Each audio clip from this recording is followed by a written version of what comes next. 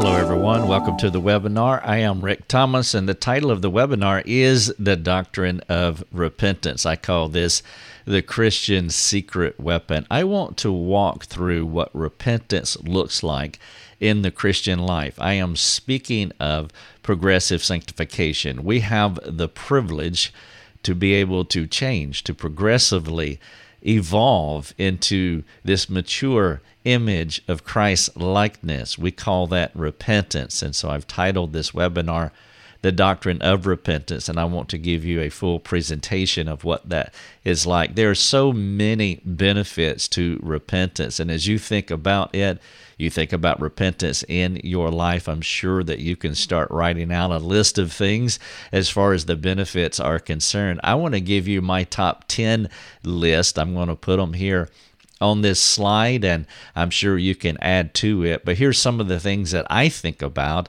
when I think about the benefits of repentance. Number one, and not necessarily in order of priority, just a mashup of wonderful things that happens because of repentance. Number one, I have listed here, freedom from sin. How good is that? Also, removal of guilt. Number three, regret goes away. And then your conscience is clear. You have sovereign clarity. Number six, conflict resolution, maturing friendships, second chances as the slate is wiped clean.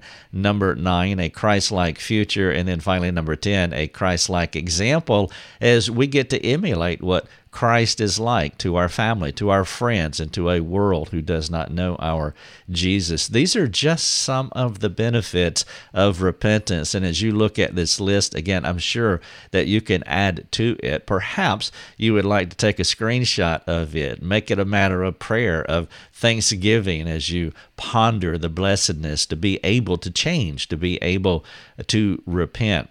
This would also be a good discussion topic in a small group of friends. Let me say that for those of you who are listening to the audio version of this webinar, that I would appeal to you as soon as you can, and if you can, watch the video. You can watch all of our webinars freely on our website. We would love for you to do that. There's no cost. You don't need a username or a password. Just jump on our video page, go to the webinar section, and you can watch this as well as other webinars, and that would be great. It will be hard to reproduce this webinar in audio because it's an animated webinar. I have a lot of visuals here. They are animated, and I will do my best to picture them for you, but it will not be the same as watching the video. And so I do want you to know that. I'm glad that you are listening. I do want you to listen to our podcast, of course, but because this is a webinar, it would be much better if you could view it. All right, so what I'm going to do in this webinar is I'm going to take the word repentance and I'm going to stretch it like a rubber band, and then we're going to zoom in on the different elements of repentance. And the way that I teach it in our ministry, in our mastermind program, the way that we live it out in our family is that there are 13 steps to repentance. Now, maybe you can add or take away. That's fine, but this is how we teach it. And I would just encourage you that if you don't have a process of change, that if you're not an active repenter in your marriage, in your family, in your local church, then adopt this teaching here and make it your own. Now, in the beginning, if you're not an active repenter, it will probably be a little bit wooden and maybe a bit awkward, but after a while, you'll become a habitualized repenter, and you would do it instinctively and without thinking about it. Because when you think about these 13 steps, it can seem a little bit daunting initially, but trust me, if you practice this, it will just become second nature, and that is exactly what you want. And so let's take repentance, let's stretch it out like a rubber band, and look at those 13 sequential steps. Step number one, sin. Now, of course, sin is not something that we like talking about, but there would be no need for repentance if there were no sin. And so we want to deal with this head on. We are fallen people. We have brought our former manner of life into our Christian experience. And because of that, there will be days where we will sin. There will be moments that will not be our best.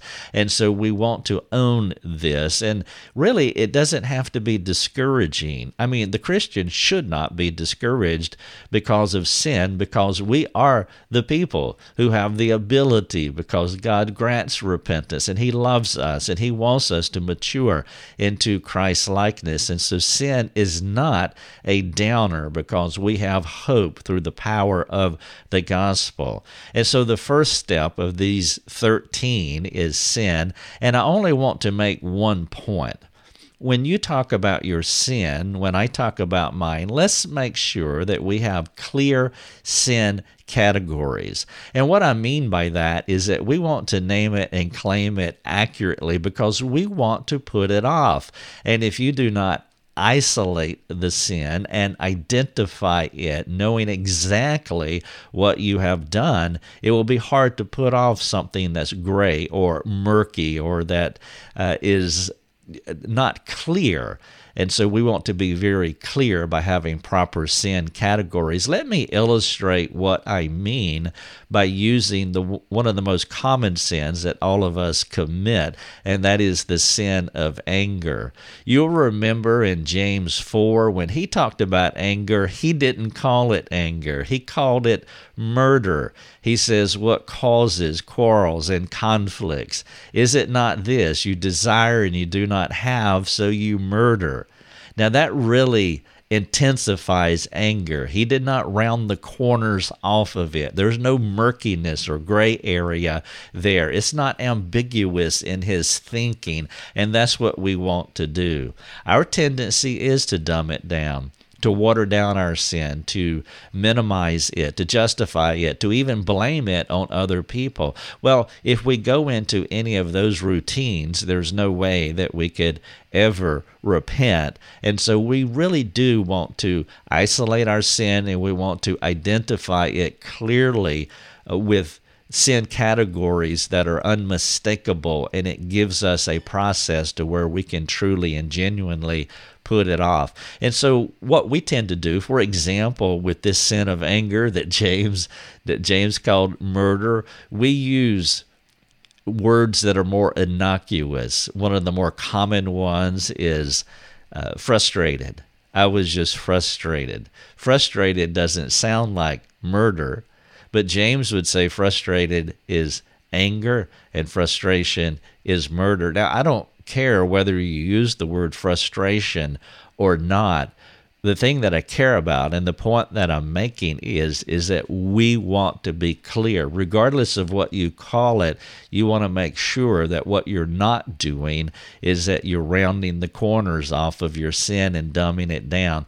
Let me give you just a short list of some of the ways that we modify anger by taking the sting out of it. And maybe we're not even aware that some of these things that I'm going to mention here fall within the category of murder, as James called it, or fall within the category of anger. So here's a few terms. And again, it matters not if you use these terms as long as you know what you're doing. And so there's gossip and dismissiveness, stubbornness, bitterness, defensiveness, criticalness, cynicism, impatience, negativity, condemnation, huffing under your breath, slander, apathy, rolling of the eyes, and even passivity. Passivity is a form of anger. It is not modeling the two great commandments of actively loving God and loving others.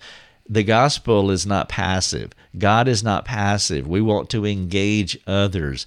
And anger falls within the love-hate spectrum. And so either we're loving people or we are hating them, and anger, of course, would fall on the hate side of the love-hate spectrum. And passivity is a form of anger because it's definitely not love. And so my point here is that we want to have very clear sin categories. Regardless of the word that you use to describe what you're doing, you want to make sure that you are motivated to change, to repent.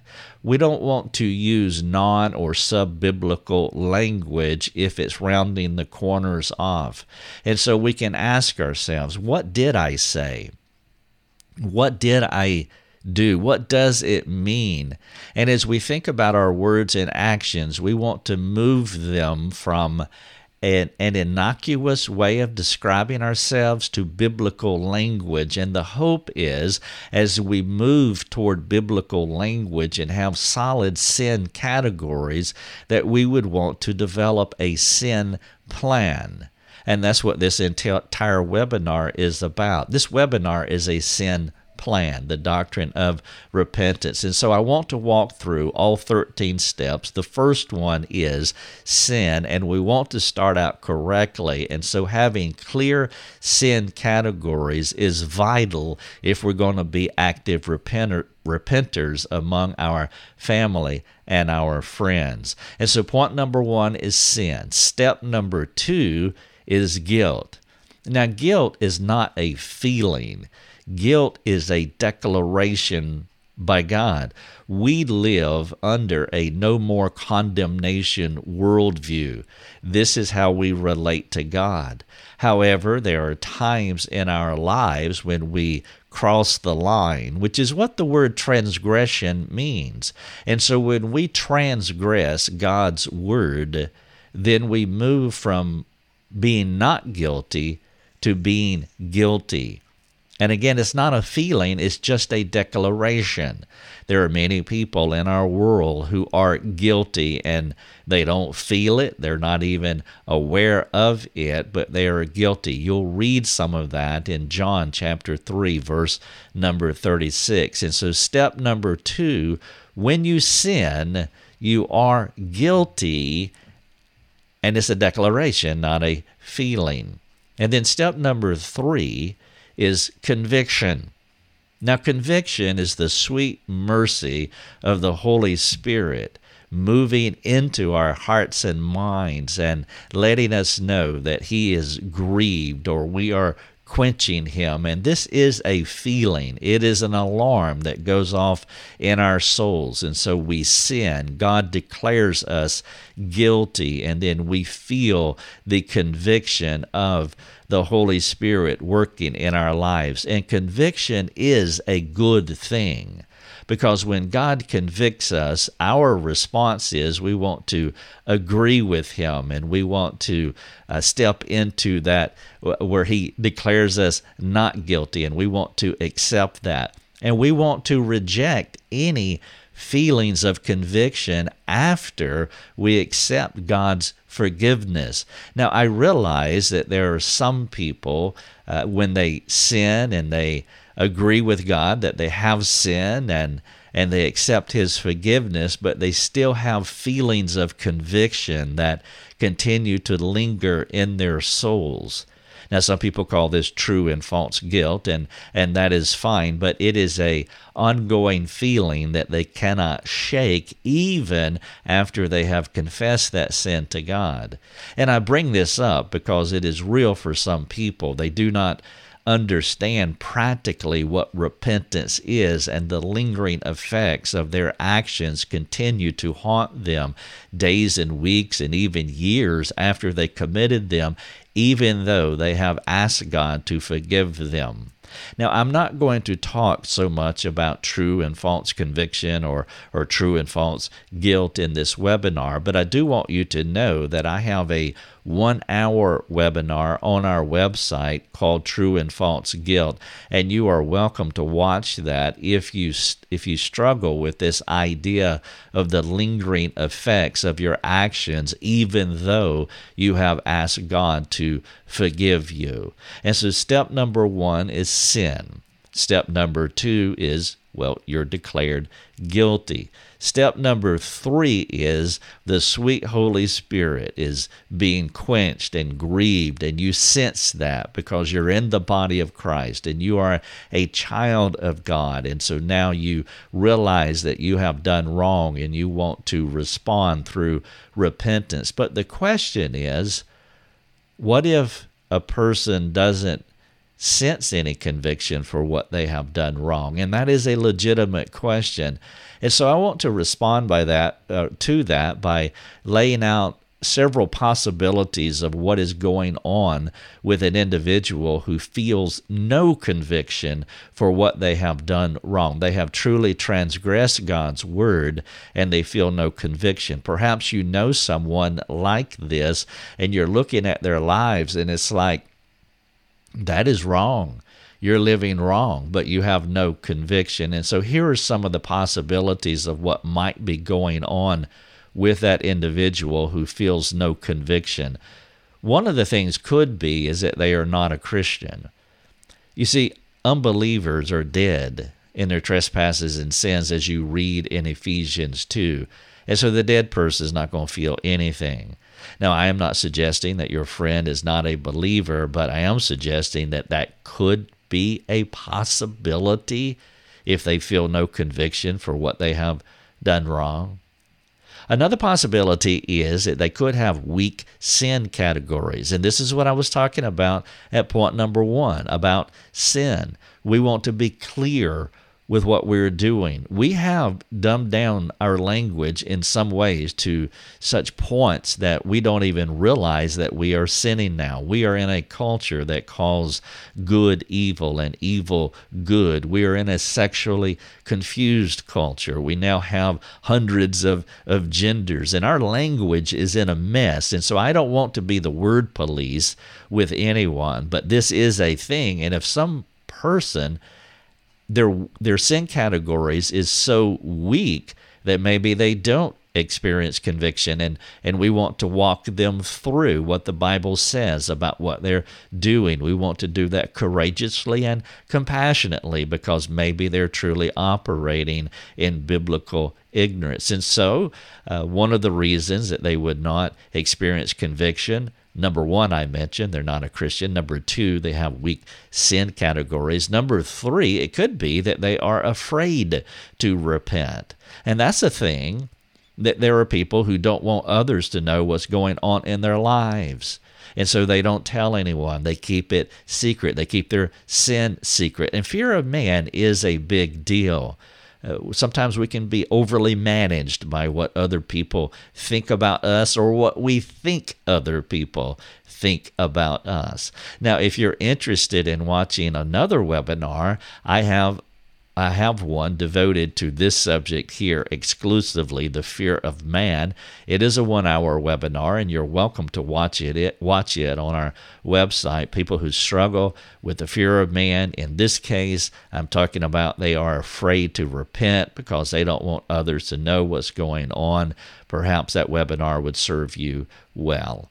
And then a fourth possibility of not feeling or sensing conviction is that they don't know how to repent. They just don't know how to do it. And of course, this webinar will help with that. And then you could have the possibility, here's a fifth reason for a lack of conviction, is I just don't care if I sin. I just don't care. And that is their attitude. And that is a bad place to be. I call this the conscience effect. The conscience effect is when your inner voice is so dull that you're not responding to the Lord's conviction. And it is possible to harden our hearts in such a way that we do not sense God's conviction any longer. We have desensitized ourselves to the Lord's conviction. We see that in 1 Timothy 4:2, where their consciences were hardened. They were seared by a hot iron. And we learn in that passage, and we also learn in 1 Corinthians 8, that our conscience is moldable. It is shapeable. And the place where we want our conscience to be is we want it to be bibliocentric. If your inner voice and God's Word are singing the same song, if they are in tune, that is the perfect place for your inner voice or your conscience to be. But it is possible for our consciences to become dull, as we read in Hebrews 3:7. Today, if you hear His voice, do not harden your heart. And as we continue to dull our conscience by minimizing what we have done, by having weak sin categories, for example, it can become hard to where we're truly desensitized, and that is not the position that any Christian wants to be. We actually want to say something like this. Let me share a quote with you that will help reframe where the Christian heart should be, where my heart should be, and I trust yours too. Quote, I want to repent in response to the Spirit's work in me as He shows me my sin and reminds me of the power of forgiveness through Christ's gospel work. That is the heart attitude that we want to emulate. I'm talking about the doctrine of repentance. Step number 1 is sin. Number 2, God declares us guilty. Number 3, we begin experiencing the sweet conviction of the Holy Spirit. And then number 4 is confession. The word confession means to agree. And so you could say, I agree, or I confess, and you're saying the same things. I agree with God that I have sinned. That's what confession means. Now, you could also add, I agree with others. Now, here's the condition. If I have sinned against them. And I'll speak to that in just a moment. But this agreement, this confession that you are making to God, it is between you and God, using His Word as the transcendent moral authority for right and wrong. And it's important that we understand that the agreement is conditioned on the transcendent moral authority, which is God's Word, because you don't want anybody gaslighting you. And what I mean by that, someone telling you that you have sinned, when in actuality you have not sinned. And so the only way that we can know that we have sinned is by comparing our words or our actions to the transcendent moral authority, which is God's Word. And if God's Word says that we have sinned, then we want to make that agreement between ourselves and God. We want to confess it. Now, in the webinar here, I have a visual that I want to show to walk through what this confession looks like visually. And so there's a circle here, and I'll try to paint it for those listening by a podcast. But there's a circle here with a man in it, and I call that the sphere of offense. The sphere of offense is let's say, the geographical area that you want to determine to see who all you have sinned against. That is the sphere of offense. And so you want to know how many people have you offended. And then you want to draw the sphere of confession. Now, the sphere of confession and the sphere of offense are the same size circle. And so once you identify who you sinned against, then those are the ones that you want to confess your sin to. And so the sphere of offense and the sphere of confession are the same. Now, all sin, every sin without exception, is a sin against God. And so God is always within the sphere of offense, meaning you always confess your sin to God. And it is possible, as I said in the previous slide, that there could be other people within the sphere of offense as well. As you see here in the graphic, there is my wife and one of our children. And let's say that I sinned against the Lord, I sinned against my wife, I sinned against our child. Or you could say it this way, I sinned against my wife, which means I sinned against the Lord. And because my child was in the room, I sinned against our child as well. And so that's how it works. And so I have determined what the sphere of offense is. There are 3 other people within the sphere. the Lord, my wife, and our child. Therefore, I need to confess to all three of them. And then you're going to find people outside the sphere of offense. And to say it bluntly, it's none of their business what I have done, because I did not sin against them. And so you don't blather your sin on the internet. You don't tell people your sin who are not within the sphere of offense. Now, let me add a caveat here, because it is possible that you would want to share your sin with people that you have not offended. Let me give you a couple of illustrations. For example, let's say that you need to see a counselor. Let's say that you want to talk to your mentor, and you want to bring your mentor into the process and say, hey, this is a pattern that I have with my wife. I keep sinning against her, and now my child was within earshot the other day, and they're part of the process now, and I didn't sin against you. Now, you wouldn't say it this way, but just for the illustrations, I didn't sin against you, but I want to bring you into the process, and I want to share my offense with you and what I'm doing wrong. That would be an illustration of it. Of course, if let's say that you're struggling with something just between you and the Lord.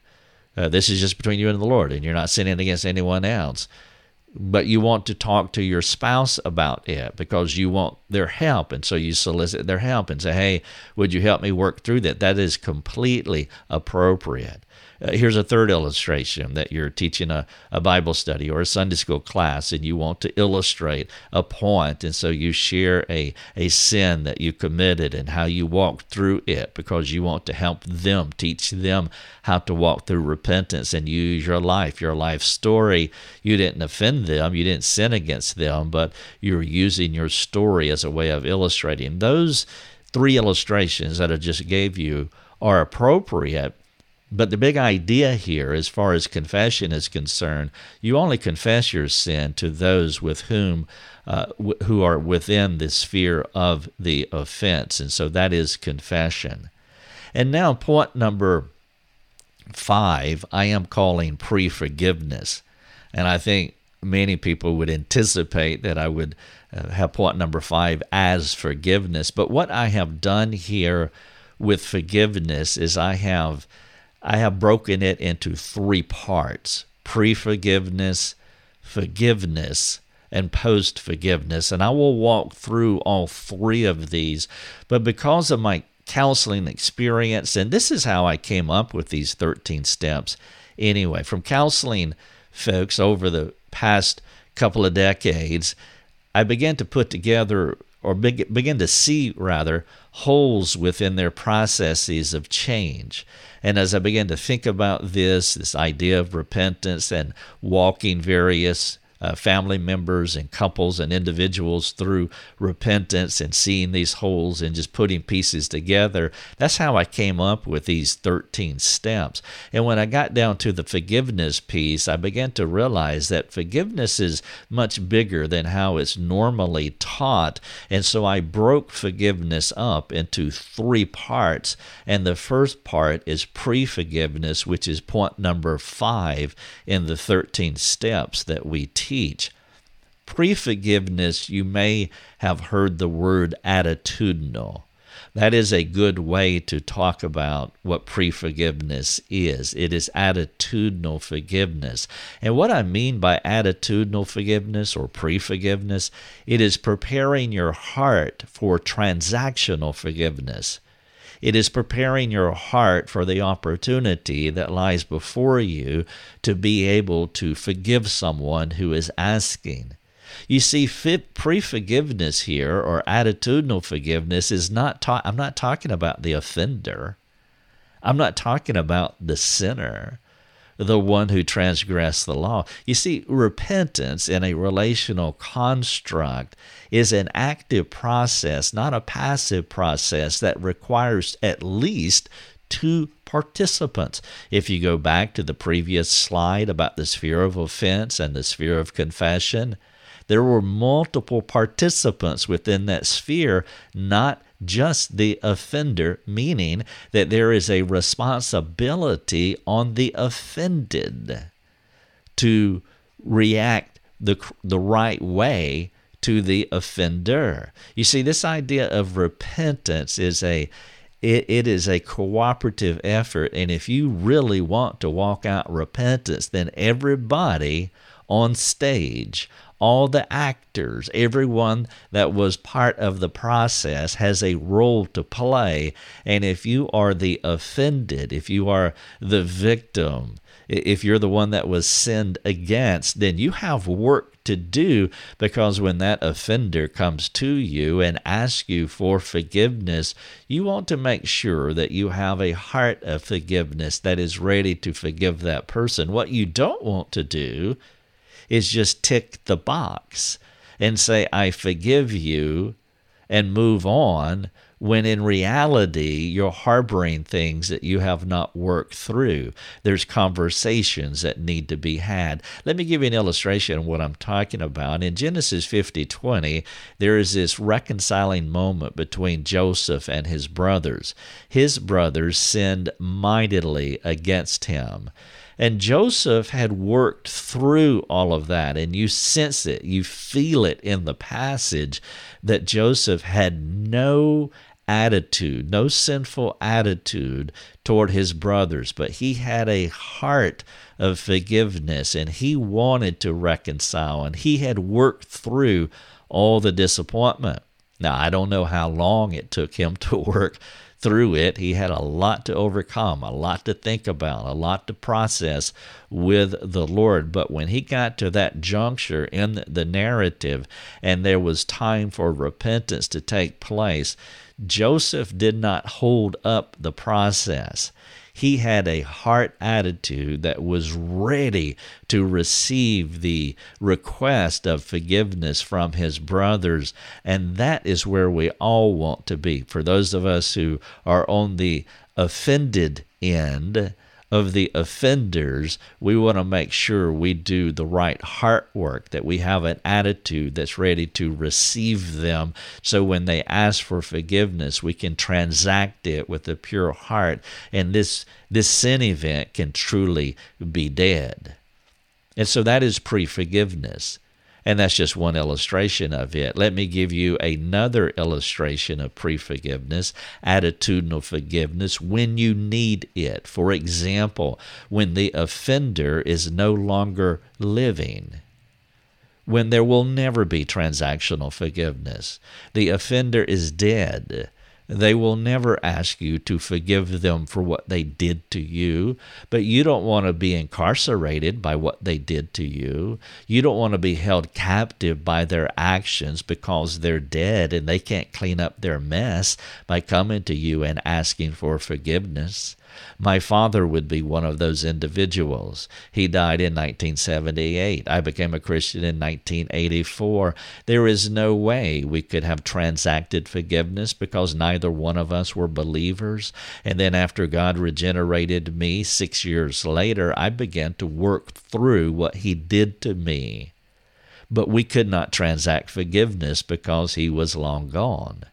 But I did not want to be captured by what he did to me, and so I had to do some work in my heart to have an attitude of forgiveness, knowing that he would never come and ask for forgiveness because I did not want to be bound by his actions. And you will meet on occasion a lot of bitter people who have been victimized by the sins of others, and because they could not come to the place of attitudinally forgiving the offenders, they continue to be held captive by what happened, and they are bitter people.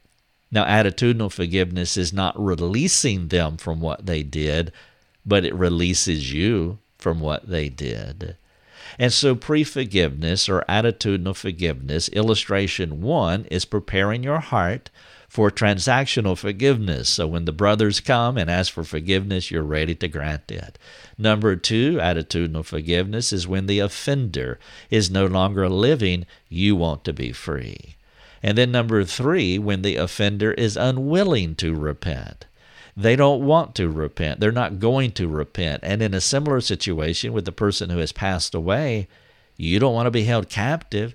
And so you work through the problem attitudinally, even though they can never be right with you or God because they're not asking for transactional forgiveness. And then number 4, when it's not possible or it's not wise to pursue forgiveness. And this would be in a situation like sexual abuse, where, where you would not send the victim of the abuse into the room to work out what happened with the perpetrator of the sin crime. You would not do that. That would be ungracious and unkind. But you do want to help the victim of the abuse to overcome it attitudinally, and then you can work with the person who did it in another way so that they can live in forgiveness if they're truly seeking it. But there are situations to where the victim is not put with the perpetrator of the crime because it's just not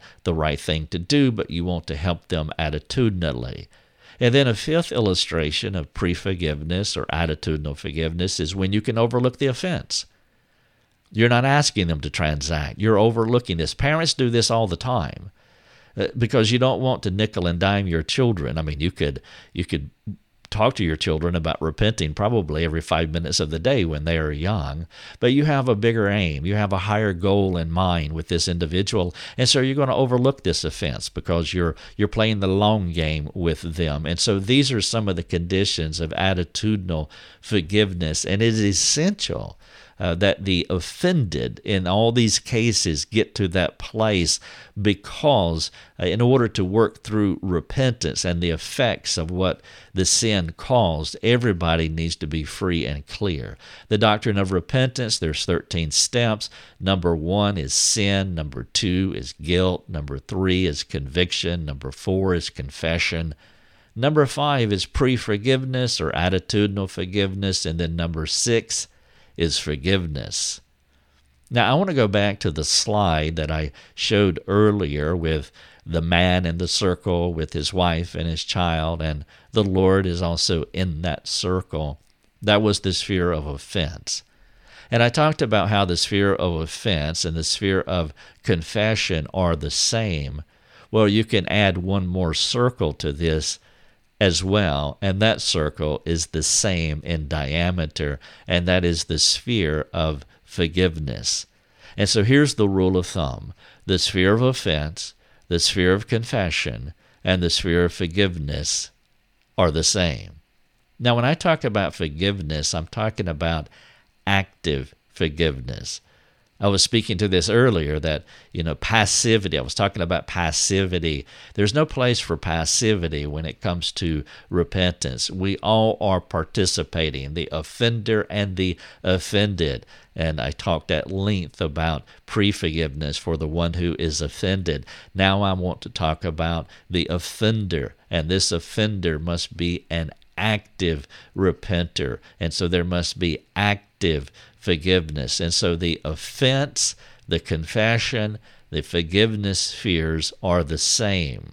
Point number 2, forgiveness is not an apology. It is ironic, the word apology and in Christian theology means apologeo, apologetics, to give a defense. I do find that a bit ironic. Now, it doesn't matter to me if you apologize. It doesn't matter to me if you say, I'm sorry, as long as you are transacting forgiveness. You see, the words I'm sorry doesn't require a response. Let's say that I bump into you and say, oh man, I'm sorry. And they're really not in a requirement for a response. Or sometimes the response is something like, oh, that's okay. It's not a problem. That's where I'm sorry can get you, and that's not where you want to go when we are talking about forgiveness. You want to take that person and say, no, it's not all right, and it is a problem. My sin put Christ on the cross. Christ died for my sin. No, we need to do more here than just apologize. We need to do more here than just to say, I'm sorry. I need for you to forgive me. And when you ask for forgiveness, active forgiveness, you do it with specificity. This gets back to the sin categories that I was talking about earlier. You want to be very clear about what you did when you ask for forgiveness. The way that I like to talk about it is that forgiveness is an act of personal prosecution. Let me show you a slide here, and I'll try to recreate it for those who are listening by audio. What we have here is a courtroom, or the courthouse rather, and the steps outside the courthouse. And there's a man standing on the steps. And then we have this large gavel, just exponential, way out of proportion, this huge gavel. And then there's another man under the gavel. And so one man is about ready to bring the gavel down on the other man. Both of these men are the same people. And so forgiveness and asking for forgiveness is an act of personal prosecution where I am the prosecuting attorney and I am bringing a strong case against myself. I am bringing the gavel down on myself because I want to make my case so clear that you really have no other option but to forgive me. Perhaps you've had the situation where someone has come to you and they've asked you for forgiveness, and you're listening to them and you're wondering, like, I don't think they know what they did. I don't think they understand how much they hurt me. This happens in marriages all the time. And that's where you want to have clear sin categories. That's why you don't want to apologize. That's why you don't want to say, I'm sorry. You want to ask for forgiveness, and you want to be so clear. You want them to know that you know in the most explicit ways what you did and how you hurt them. You want to make it easy for them to say, I forgive you. Because what can happen in some situations is that the person could just tick the box and they could just say, I forgive you, but they go away thinking, I don't think they understand. I don't think they know. I think we need to talk about this a little bit more. But if you make your sin and the act of asking for forgiveness as though you're prosecuting yourself, it relieves the other person of the burden, and it makes it easier for them to step into that transactional moment and to say, I forgive you. And so what the repentant Christian is doing is that they are essentially giving up all of their rights, giving up all of their power, giving up all of their vitality to the offended party. And they will not be made whole until the offended party says, I forgive you. You want to make it that real. And then point number 7 is post-forgiveness. Post-forgiveness is when the sin is roadkill. It's dead. The sin has been neutralized by the power of the gospel. 2 people can walk around it and kick it. It's roadkill.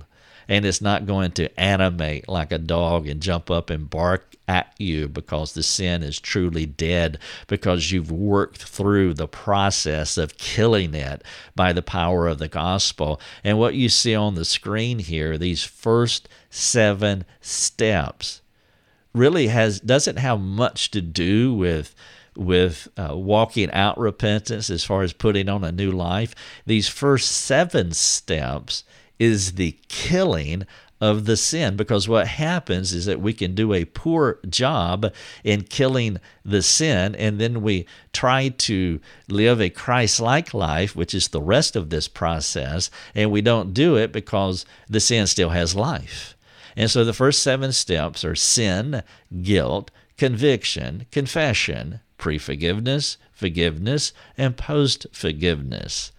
And post-forgiveness, you could say it like this: my sin is neutralized by the power of the gospel.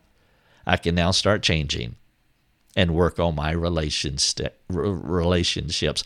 And that brings us to point number 8, which is reconciliation.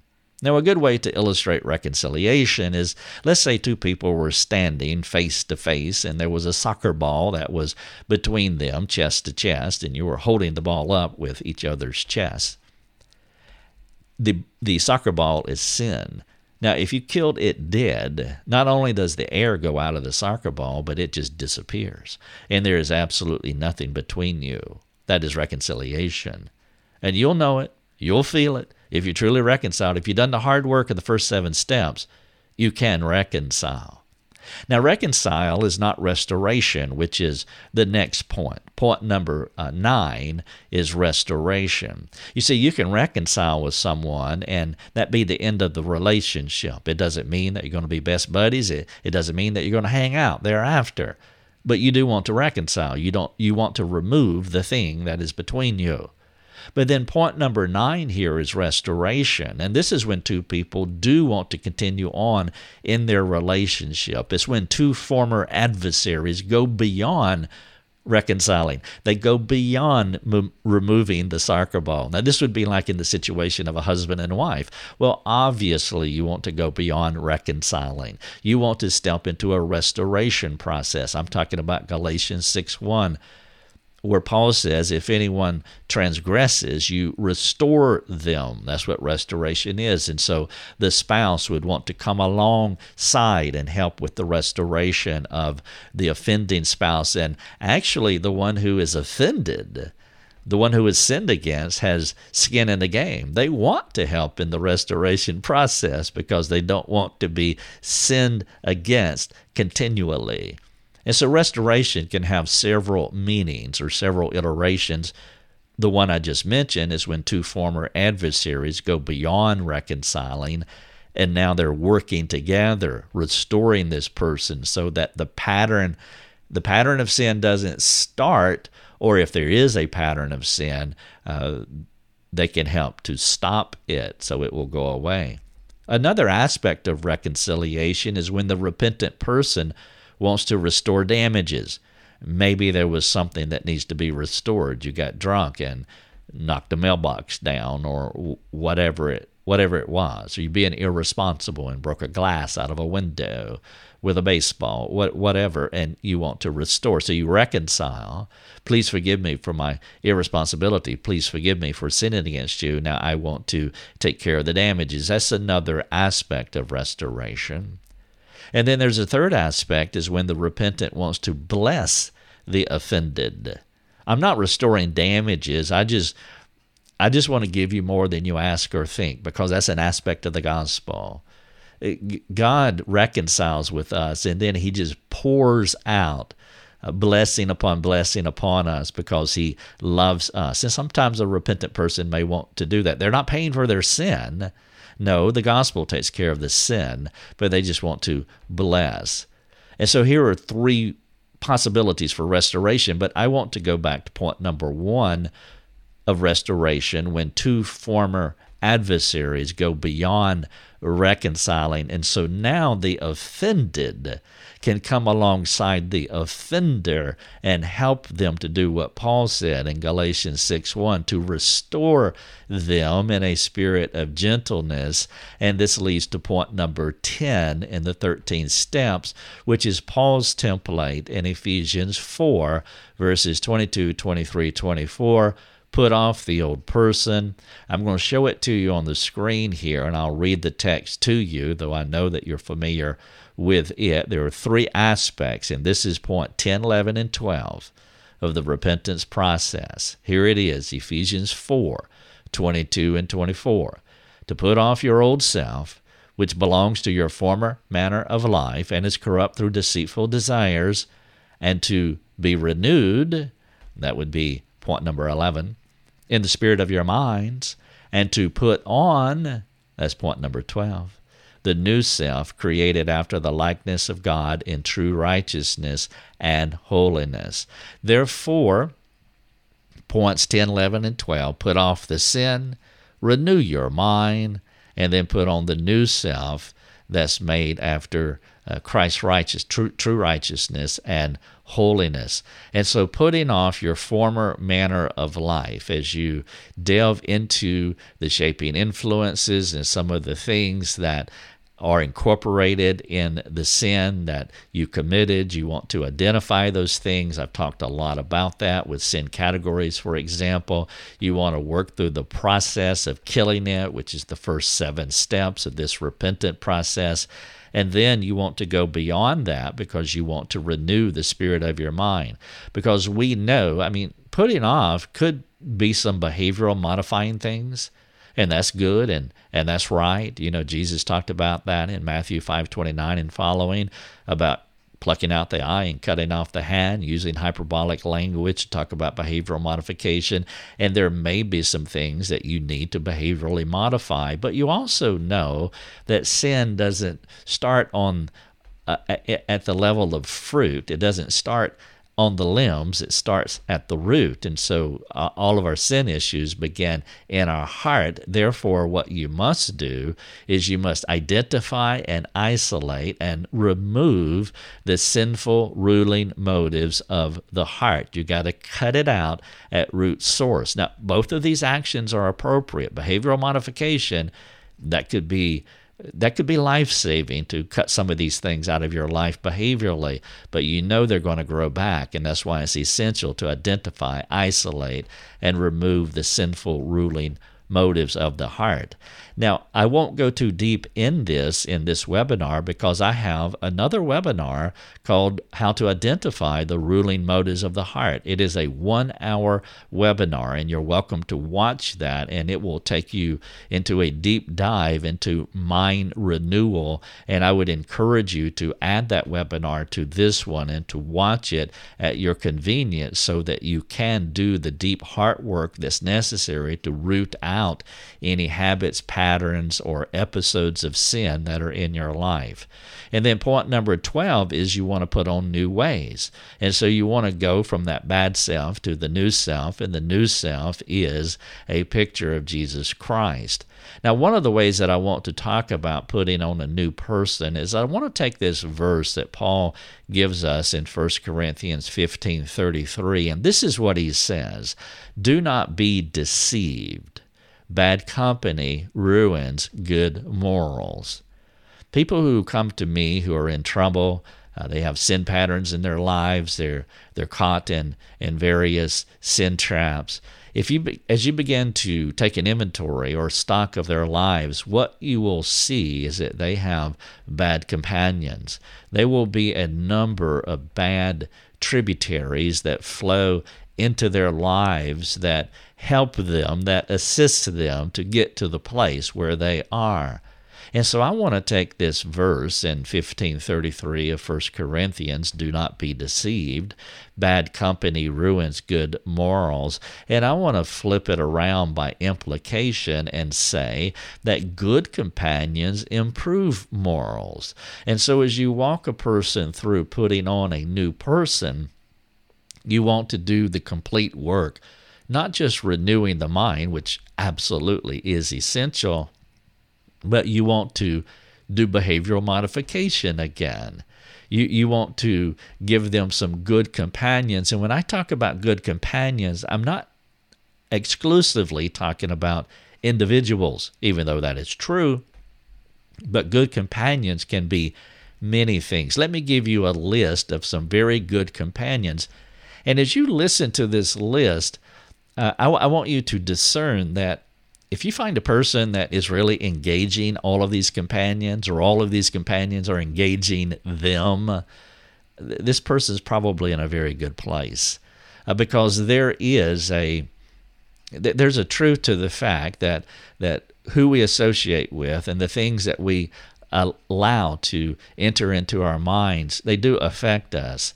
And as I said earlier, that when you find people in trouble, what you inevitably find are bad companions. And so you want to make sure you do the complete work.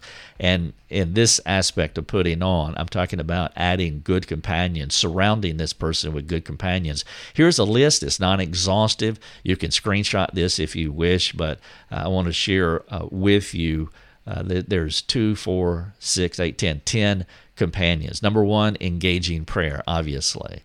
Spending time in prayer. And that's one of the things that you will find as a deficit in a person's life who is not walking with the Lord, or they're caught in these traps, and they're not walking out biblical repentance. And so engaging prayer is an excellent companion. And I say engaging prayer because it's like repentance. It's active repentance. And so we want to be actively praying. We want to be all in as we pray. Bible study is essential, laying the theological substructure to our lives, learning the Bible and growing in it. Number 3, memorization. Well, you can hear David saying that I hid your word in my heart so I won't sin against you. Well, memorization is absolutely essential. You can't overstate that, I don't think. Number 4, singing. And I'm talking about songs that lyrically they are Christocentric. There are songs that really exalt Christ, and that's what's needed here, that Christ is lifted high and lifted up, and that we see Him, that we have this gospel-centered, cross-centered view of Christ that comes through in our songs. Number 5, church meetings. The church has all sorts of meetings, the corporate meeting on Sunday morning, men's meetings, women's meetings, youth meetings, all kinds of meetings. I mean, even going out and doing a landscaping day at the church, meeting, the church people meeting around the building to do landscaping, and also camping out and backyard barbecues. I mean, there's many ways of meeting with the church that, and many of these meetings have nothing to do with the building. And so the church is the body, not the building. Also, number 6, find your Paul. Every Timothy needs a Paul, or every Timothea needs a Paulette, for if you're a female. Build friendships, make disciples, serve your community, and of course evangelism. And you can work through this list, and you could probably run them down a sheet of paper and then just write out beside each one some action items and ways to respond. And so put on new ways is point number 12. And then number 13, go and make disciples. Now, as you look at these 13 steps here, you see that step number 1 is sin, and step number 13 is go and make disciples. They are antithetical. 1 is the sin-centered, self-centered, I'm going to do what I want. The last one, step 13, going and make disciples, is the selfless, other-centered, I want to love God and others more than myself. And that is the attitude that you want. You will know when a person has gone from, when they truly have acted out repentance. They're not the Dead Sea where they have just stopped doing something, the sin, but they go beyond that. They go to now they're pouring their lives into other people. And so being other-centered, and this is what I've told counselees for years, the end of the counseling process is not the stoppage of the sin. The end of the counseling process is when you go out and start counseling others. Or to put it within a biblical framework, when you go out and start making disciples, that is how you overcome. It's not just the stoppage of sin. And then what you're going to find is Christian maturity. And that is the goal. And so this is the doctrine of repentance. These are the 13 steps, the way that we teach it. Thank you so much for watching the webinar. For those who have listened by podcast, please let us know how we can serve you further. It would be our joy to do so. The title of the webinar, The Doctrine of Repentance, the Christian's Secret Weapon. If you have come this far with me in this webinar, then I do want to make one final appeal. What you have just watched here is free, and by the grace of God, we will always keep our resources free because we want to reach the world with the practical message of Jesus Christ.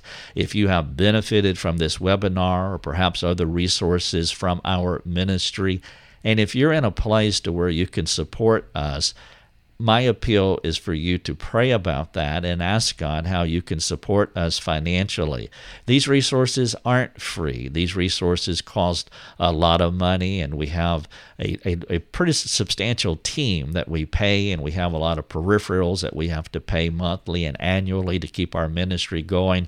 And so there's a financial burden here, but we decided that we were going to trust the Lord and the goodness of people's hearts, and we're just going to put it out there and let people benefit from these resources and share them and use them in their individually and their families and their churches, so that other people can benefit from the practical message of Christ as we teach it through this ministry.